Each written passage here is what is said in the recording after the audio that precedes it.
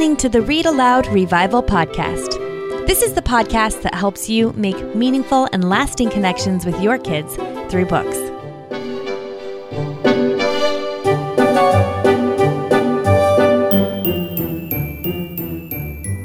Hello, Sarah Mackenzie here, and you've got episode 111 of the Read Aloud Revival Podcast. Today, I want to talk about something we hear about kind of frequently. This is a question we get a lot on the Facebook page or through email or in our premium member forum, and that is, how do you handle interruptions during read aloud time?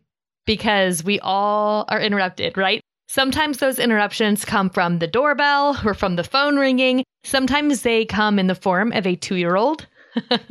Sometimes they come in the form of a new baby or older kids who get up and walk out a whole bunch, or there's any number of interruptions that can happen during your read aloud time. And they can make you kind of frustrated unless you know in advance how you're going to handle them. So today we're going to talk just about that, about how to handle interruptions during read aloud time.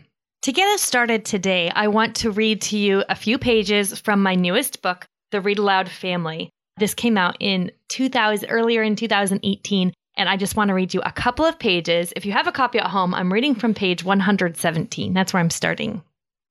When I first sought to make reading aloud a regular pillar of our family life, I had visions of sitting on the hearth, reading Robinson Crusoe while my children sat on the floor around my feet, doing productive, inspiring, creative things, whittling maybe, or knitting a blanket. But reading aloud doesn't look like that in my home. On our best days, I've got the kids around the dining room table, actively engaged with their hands while I read. Often, the watercolor paint cups spill. Somebody kicks someone else's leg under the table. The 3-year-old decides to shout the word poop every 3 seconds. What, that doesn't happen in your house? Solicitors knock on the door, heedless of my no soliciting sign. By the time I send the unwelcome visitors away and return to my seat, I've lost half my audience. The families I know who read aloud most consistently, and therefore who get the most benefits, tell me that reading aloud doesn't look perfect in their homes either. It rarely, if ever, looks like they originally imagined it would. Kids fight over couch cushions. Someone complains that the preschooler is making too much noise. The toddler runs off and starts shoving Hot Wheels down the toilet before you even notice he's gone. A kid jumps up every couple of minutes to sharpen one of his colored pencils, or another one wanders away right at the most climactic scene in the book. There are endless interruptions and constant rounds of bickering. When read aloud time doesn't look like we originally hoped, we begin to doubt that it's giving us any of those wonderful benefits we discussed in part 1 of this book. But here's the thing. It still works. Even when it's noisy, messy, and more chaotic than you'd like it to be, it works. Even when kids are grumbling, complaining, and don't seem to be listening, it works. When we read aloud to our kids, in spite of the fact that it looks much different from our initial vision, we're stepping out in faith. If I can tell you one thing in this entire chapter, it is this: keep stepping out. When idealistic visions pop into your head, when you find yourself thinking about that Instagram post by the mom whose kids all appear perfectly content to listen to her read a classic for hours, stop yourself. Shut down the idealistic visions, because when you are reading aloud, even when it looks imperfect, you are going all in, and you'll never regret it. You won't say 20 years from now, dang, if I could do the parenting thing all over again, I'd read less to my kids. It's worth it even when it looks nothing like a gorgeous magazine photo op. It's worth it perhaps because it looks nothing like a gorgeous magazine photo op. It looks like living and loving and going all in. After all, that's exactly what it is. On an unusually warm spring day, I grabbed Jennifer Trafton's middle grade novel, The Rise and Fall of Mount Majestic, nabbed a box of popsicles from the freezer, and told all the kids to meet me on a picnic blanket in the backyard in approximately 3 minutes. The little ones made a beeline for the door, ready to cash in on an unexpected afternoon treat. I settled myself on the blanket, unwrapped popsicles, and then called inside to the big kids once again. Come on, guys, read aloud time. Coming! Be there in a minute! On my way! Clara dropped her popsicle in the grass and erupted into a meltdown. I snatched it up and ran inside to clean it off under the faucet, watching bits of grass and debris float down the drain. Kids, read aloud blanket. Backyard, now, I call. I heard a ruffling of papers coming from the office, the whir of the electric pencil sharpener. "We're coming, Mom, just getting a few things to do." I huffed back out to the yard, noticing that the other kids' popsicles were already nearly gone. They had slurped them halfway, sticky syrup sliding down their arms. Emerson held his drippy treat tauntingly over his twin brother's head, watching as the bright red juice made its way slowly into his brother's left ear. A squall erupted from Beckett as he felt the goo make its way down. The three big kids plunked down on the picnic blanket at last, but not before the twins complained about their sticky fingers. "Go grab baby wipes, please," I told the oldest. The phone in my back pocket vibrated with a text from my husband. "Can you please send the new bank account password? I'm trying to take care of some bills." Then the doorbell rang, and all three littles hopped up to see who it was. I laughed at the absurdity of it all, if only to keep myself from crying. Wasn't this supposed to be easy? Wasn't this supposed to be enjoyable? How on earth was this read aloud thing going to help me create lasting, lifelong bonds with my kids? In the previous chapter of this book, we dismantled the myth that read aloud time should look like it does in our imaginations. The reality is that it just doesn't, at least not most of the time. But it can be more peaceful, or at least less chaotic than the experience I just described, if we set ourselves up for success.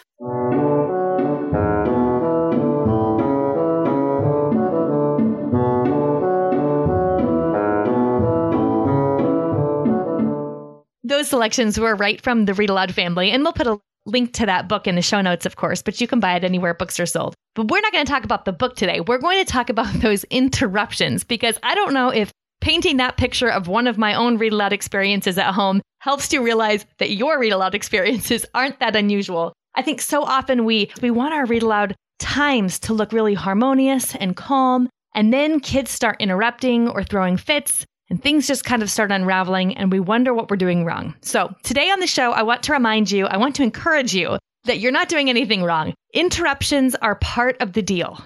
Interruptions are part of what it means to be human and to be interacting with other humans and getting things done. They don't diminish the value of the read aloud. Another thing that's really helpful to remember is that interruptions are not always negative. We tend to have a negative connotation with them, but really they can be great for connecting. If the interruptions that you're struggling with are coming from your young listeners because they want to ask questions or talk about something in the book, those can be great discussion starters. Or you can use those to help your child make predictions and sort of have some casual commentary in between the reading. But a lot of times our interruptions aren't coming from kids who are interested in talking about the book, right? We're going to get into how to handle those. I just want to remind you right here at the top that it's okay to prioritize your humans over your books. Actually, it's important and good and right to prioritize humans ahead of books. This kind of seems obvious, but some of us forget this, and I am raising my hand here. We get kind of wrapped up in the idea that we are going to read aloud, and then we get frustrated when our humans don't cooperate. But here's what we've got to remember. We're reading for our people, right? The people matter more than the stories. You want your child to leave that read aloud time feeling valued and respected and loved. When we do that, when we're able to pull that off, it helps our kids see stories as an invitation and not just as another way to fail or another thing for mom to get frustrated with me about or dad to get frustrated with me about. So remember, even when you're getting frustrated with those interruptions, that the humans matter more than the book. It actually matters more that you're meeting the heart needs of your children than that you're getting the words of the book into them. It's an easy thing to forget when we're in the thick of things. Okay, well, first let's talk about how to set ourselves up for success, because I actually think we can prevent some of the frustrations that come from being interrupted if we just set ourselves up a little better. So I want to talk to you about a few ways that I think can be helpful as we prevent interruptions or at least minimize them. One is simply to choose a time of day when we're going to be interrupted least of all. If your interruptions are coming from your ringing phone or your doorbell dinging when the kids next door get home from school and want to play or whatever, just choose a time of day when you're less likely to get interrupted. Turn your phone totally off and just, if the outside interruptions are the things that are making you crazy, minimize those by choosing a better time of day to do your read aloud. If your interruptions are coming from kids running off to the bathroom, I cannot be the only mom who goes crazy, right? When you're in the middle of read aloud and someone has to pee, like right when you get started. Tell them to go potty first. I know that this sounds like super simple, but I am amazed at how often I forget to tell everybody, use the bathroom, get your things, which we'll talk about in a second, because we're going to read aloud in 10 minutes. Pretend like you're going on a road trip. You're not going to get everybody into the van until everyone's peed. Same thing for read aloud. It's a road trip. Everybody has to pee before they come to read aloud time. Okay, so when I said everyone use the bathroom and get your things, what things am I talking about? Well, we want to give our kids something to do with their hands. And we have talked about this on the Read Aloud Revival podcast before. On episode 82, Dr. Michael Gurian came to the Read Aloud Revival podcast and described to us why our children's brains listen better and why they pay better attention when they're doing something with their hands. And in episode 73, I gave you a whole bunch of ideas for things your kids can do with their hands while you read aloud. And in episode 73, if you go to the show notes, which are readaloudrevival.com/73, you'll see links to all the different kinds of things my kids do while we read aloud and ideas from, kids from 1 all the way through teens, things they can do while they read aloud. However, one of the things that you might want to do is organize a few simple activities like the ones I mentioned in that post, like watercolors, markers, Play-Doh, hand lettering worksheets, or perler beads, or geoboards, or puzzles, or thinking putty, whatever it is that your kids are going to be doing while you're reading aloud. You might want to create a bin, a shelf, a drawer, just one place where you stick things people can do while you're reading aloud. We do this at our house. We also have those not those magazine files, those paper trays like you'd see like at a doctor's office or something. They put files on. You know what I'm talking about, the trays. We can put a link in the show notes. And each of my kids has a name on it, and they can put works in progress. So sketches they're working on, or drawings, or if they want to save a coloring book or something for themselves and not somebody else, they'll stick it in their tray. And when I say, hey, everybody, in 5 minutes or in 10 minutes, we're going to have read aloud time. Everyone use the bathroom and get your things. They know where they can go to grab their things easily for read aloud time. And then it's not delayed. Our read aloud time isn't delayed by everybody trying to find something to do. And also, after I've started reading aloud, they don't get to go back to the bin or go back to the closet or the other room or whatever and start finding something to do. They have to bring it with them when we start read aloud time. That will help a lot, especially if you have fidgety kids and they need to do something with their hands, but you don't want them to interrupt your read aloud time to get something. We can put a picture in the show notes, which will be at readaloudrevival.com/111 of a couple different ways we've done this. I know I have a picture of the magazine file holders that we put on the back of our piano. Those have my kids' names on them. What we do is put like the how to draw books and coloring books and drawing paper and things like that in those. Those are easy to grab when you want to just sit down and start reading right away. And it also helps your kids get organized so that they don't spend a lot of time frustrated trying to think of what on earth am I going to do during read aloud time today. Okay, another preventative or a way to set yourself up for success is just to read aloud for shorter amounts of time. If you find yourself getting interrupted a lot and those interruptions are starting to increase in frequency, the longer you read aloud, just read aloud for a shorter amount of time. That could help. Another thing you can do is try to do some of your reading aloud in the car via audiobook. Now, for a lot of families, this can be a great solution. If you have loud toddlers, I have been there, and I know that it is not always possible to do audiobooks in the car, and it is not always possible to keep toddlers from being loud and ruining the audiobook in the car for everyone. So I'm going to throw that out there as an option. If you think, I'm going to try that, that might be a good fit for you. If you think there is no way that would work in my home, don't get discouraged. There's a lot of us in the same boat. Just pick something else. But audiobooks in the car can be a good way to get a lot of extra reading aloud time in. With a captive audience, just kind of depends on the ages of your kids, whether or not that's going to work. If you have kids under 3 or maybe even under 4, might not work as well as it will when they're a little bit older.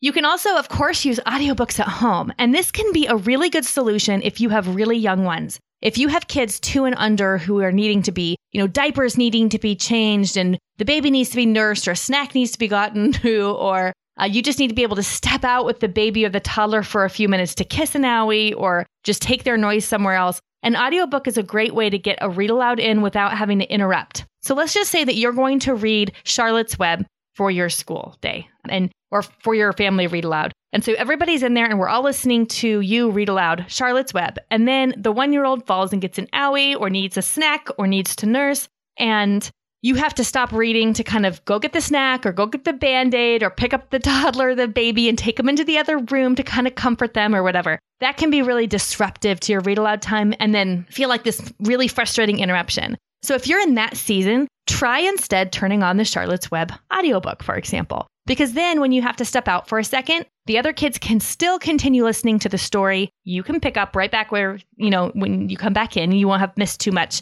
But it doesn't interrupt the entire read aloud time for you to step out. So that can be a really, really good or a really good solution, rather, for when you're getting interrupted by small people a lot, which has happened a lot in our house.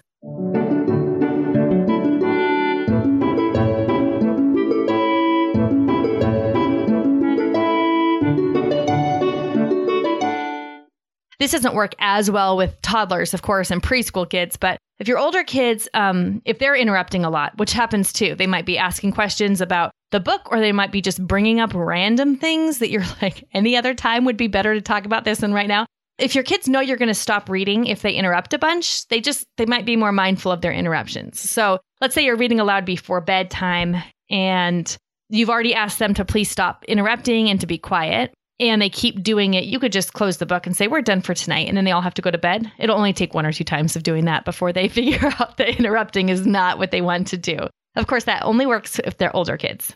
Okay, so choosing a time that's likely to be successful, making sure they go to the bathroom first or get a bottle of water or a cup of water or whatever they're going to need that's going to take them into the other room and make you crazy. Getting all that first, getting anything they're going to do with their hands first, utilizing audiobooks either in the car or at home. Those are all ways that you can prevent the frustration of interruptions. But how do you handle interruptions when they are happening? Let's talk about a few different ways to do that. There are a few different ways to handle these interruptions. None of them is the one right way. So if you're dealing with a lot of interruptions, just try some of these and see what sticks and what works for your family, for their ages, for their sensitivities, for your own sanity. We're all a little bit different. So there's no one right way to do this, but just see if any of these sound like they might be a good fit. First of all, figure out why they're interrupting. If the interruptions are coming from your kids, find out why they're interrupting. Is it because they're little? Because if they're under, if they're 4 and under, they're interrupting because they're little. That's just how it's going to be.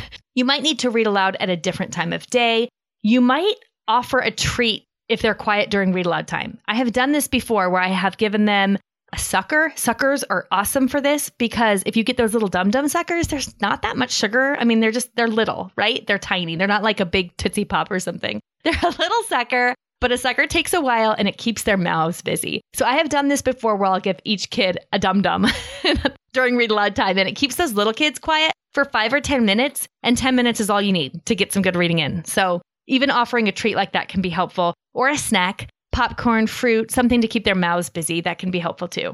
If the kids who are listening to the read aloud are interrupting, like your older kids, maybe they're interrupting because they're confused, because they have a lot of questions about the story. There's a few things to consider. One is just to consider the fact that you might be reading too far above their level. We hear a lot of benefits about reading aloud above our children's comprehension level. And that's good only to but they have to be able to comprehend it. So what we want them to do, when people say you should read above your child's reading comprehension level, they mean read aloud above what they can read on their own directly from the page. They don't mean read aloud beyond your child's capacity to understand. So if they're asking a ton of questions about the books you're reading and it's a constant thing, consider maybe reading something a little simpler.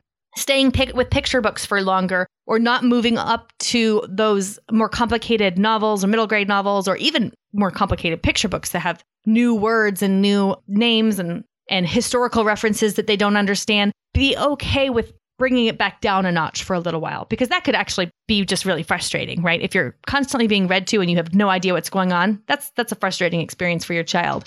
One thing you can do, especially if you're reading those historical type books, picture books or novels that have place names and people's names and maybe words or references that are confusing or they don't know. If you know those are coming, you can list those on a whiteboard. You can even have like a whiteboard or a sheet of paper next to you during read aloud time. And every time you come up with a name or a thing, a object or a word that your child's not familiar with, you can write it down and pause for a second and either write it down and explain it, or you can flip through the chapter before you start reading and jot those down so that right before you read, you can say, okay, these are some of the things we're going to encounter today in our read aloud time. Let me give you an example. This is not a historical book or anything, but we were recently reading Runaway Ralph. I was reading Runaway Ralph by Beverly Cleary to my 6 and 5-year-olds. And in Runaway Ralph, there is a bugle because their kids are at camp. And I wanted my kids to know what a bugle was because I was pretty sure they didn't. So I knew it was coming because I didn't skim or pre-read or anything. It's just I had flipped through the chapter really fast and saw the word bugle and thought they're not going to know what that is. So before we started reading, I pulled up a picture of a bugle on my phone, and then I went to YouTube and I let them listen to what a bugle sounded like. That helped a lot. So doing a really quick flip through of a chapter before you read it or a picture book before you read it and clearing up anything that might be a little confusing before you read, that can actually go a long way toward keeping your kids from interrupting constantly. You don't have to do this every time you read, but if you're reading a book that you find you're constantly getting interrupted because there are confusing new terms or words or names or places, just do yourself a favor and spend 2 minutes before you start reading, flipping through it, and then clearing up those confusing words ahead of time. That can really, really keep your kids from interrupting a lot. If you think you have a child who's interrupting a lot during read aloud time for attention, try to fill up that child's love bucket ahead of time. I can tell you this is a little different, but I can tell you that on school days when we're homeschooling, if I don't spend at least 5 or 10 minutes on the floor playing with my youngest kids, they will interrupt so much more often than if I just give them a couple minutes of eye contact, hugging, snuggling, and playing attention beforehand. And I think they just need their love buckets filled up a little bit and they feel less needy. So in the same way, if you have a child who's constantly interrupting during read aloud time and you suspect it's for attention, see if before read aloud time, you can fill up their love bucket, have a little conversation with them one-on-one, play a card game, just do something that will make them feel seen and heard before read aloud time and see if that doesn't help.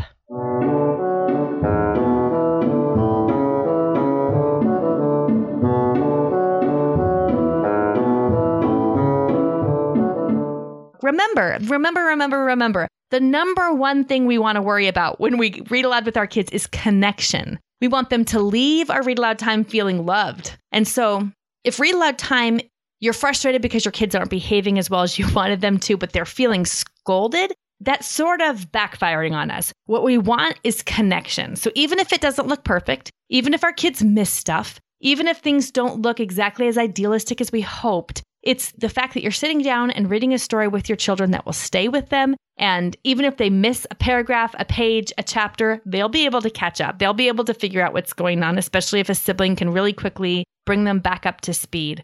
And again, that kind of seems obvious, but I think some of us forget that. We get really intent on getting that whole book into our child, and we really, really forget it's for the child's benefit. The child is more important than the read aloud, right? Another thing you can do, and you can do this with older kids who can write, is if you have a child, let's say they're 10 or 12 or 14 or something, and they're constantly interrupting you with questions, give that child a piece of paper and a pencil and tell them, hey, while I'm reading aloud today, if you have questions, write them down on the paper so you don't forget them. Because that's a stress for them, right? If you say just ask at the end, then they get kind of stressed holding it in their mind and they might miss more of the read aloud because they're thinking over and over in their head. I don't want to forget that question I had. So give them a piece of paper and say, just write down your question. And when we're done reading, I promise I'll answer them all. And that can be really, really helpful. That's probably only helpful with a child who can write.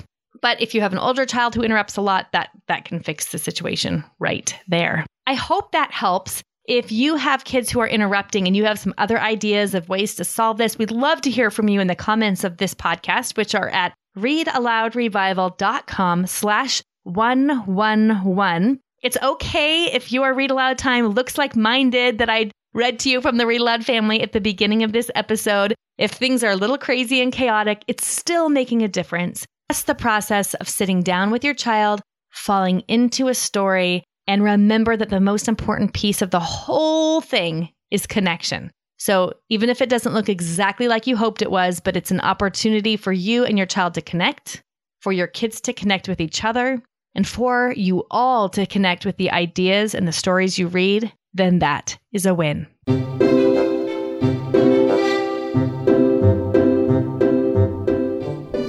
Now it's time for Let the Kids Speak. This is my favorite part of the podcast, where kids tell us about their favorite stories that have been read aloud to them. My name is Raina. I'm from Wilderness, Wisconsin. I like Peppa Pig Soccer. I love Dawson and Kitty, and there's a kitty in that book. I also like this book because everybody wins. Hello, my name is Audrey. and I am 9 years old, and I'm from Louisiana. My favorite book is Green Ember.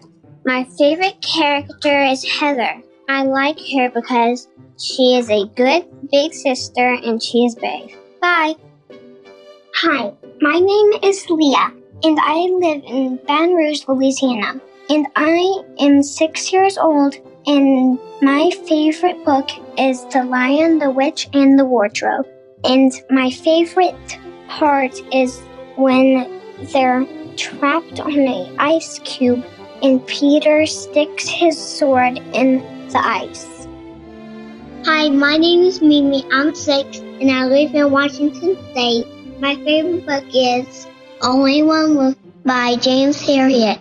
It's Sweet and Jet, they're dogs, and it's a great story. Bye-bye.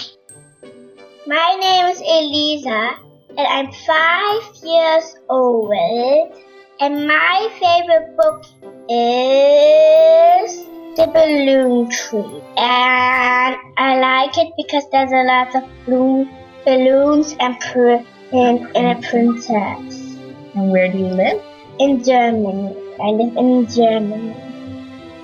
Hi, my name is Emma. I'm from Miami, Florida, and I'm 7. My favorite book is The Wizard of Oz. Hi, I'm 8 years old, and my name is Hudson, and my favorite book is Pilgrim's Progress, because he goes through lots of adventures and everything. Hi, my name is Addie, and I'm 5 years old, and I live in Knoxville, Tennessee, and my favorite book is my ballerina book, because it has ballerina pictures, and it's my favorite. Hi, my name is Haddon. I'm 8 years old. I live in Knoxville, Tennessee, and my favorite book is John Lee Stilton because he goes on these adventures.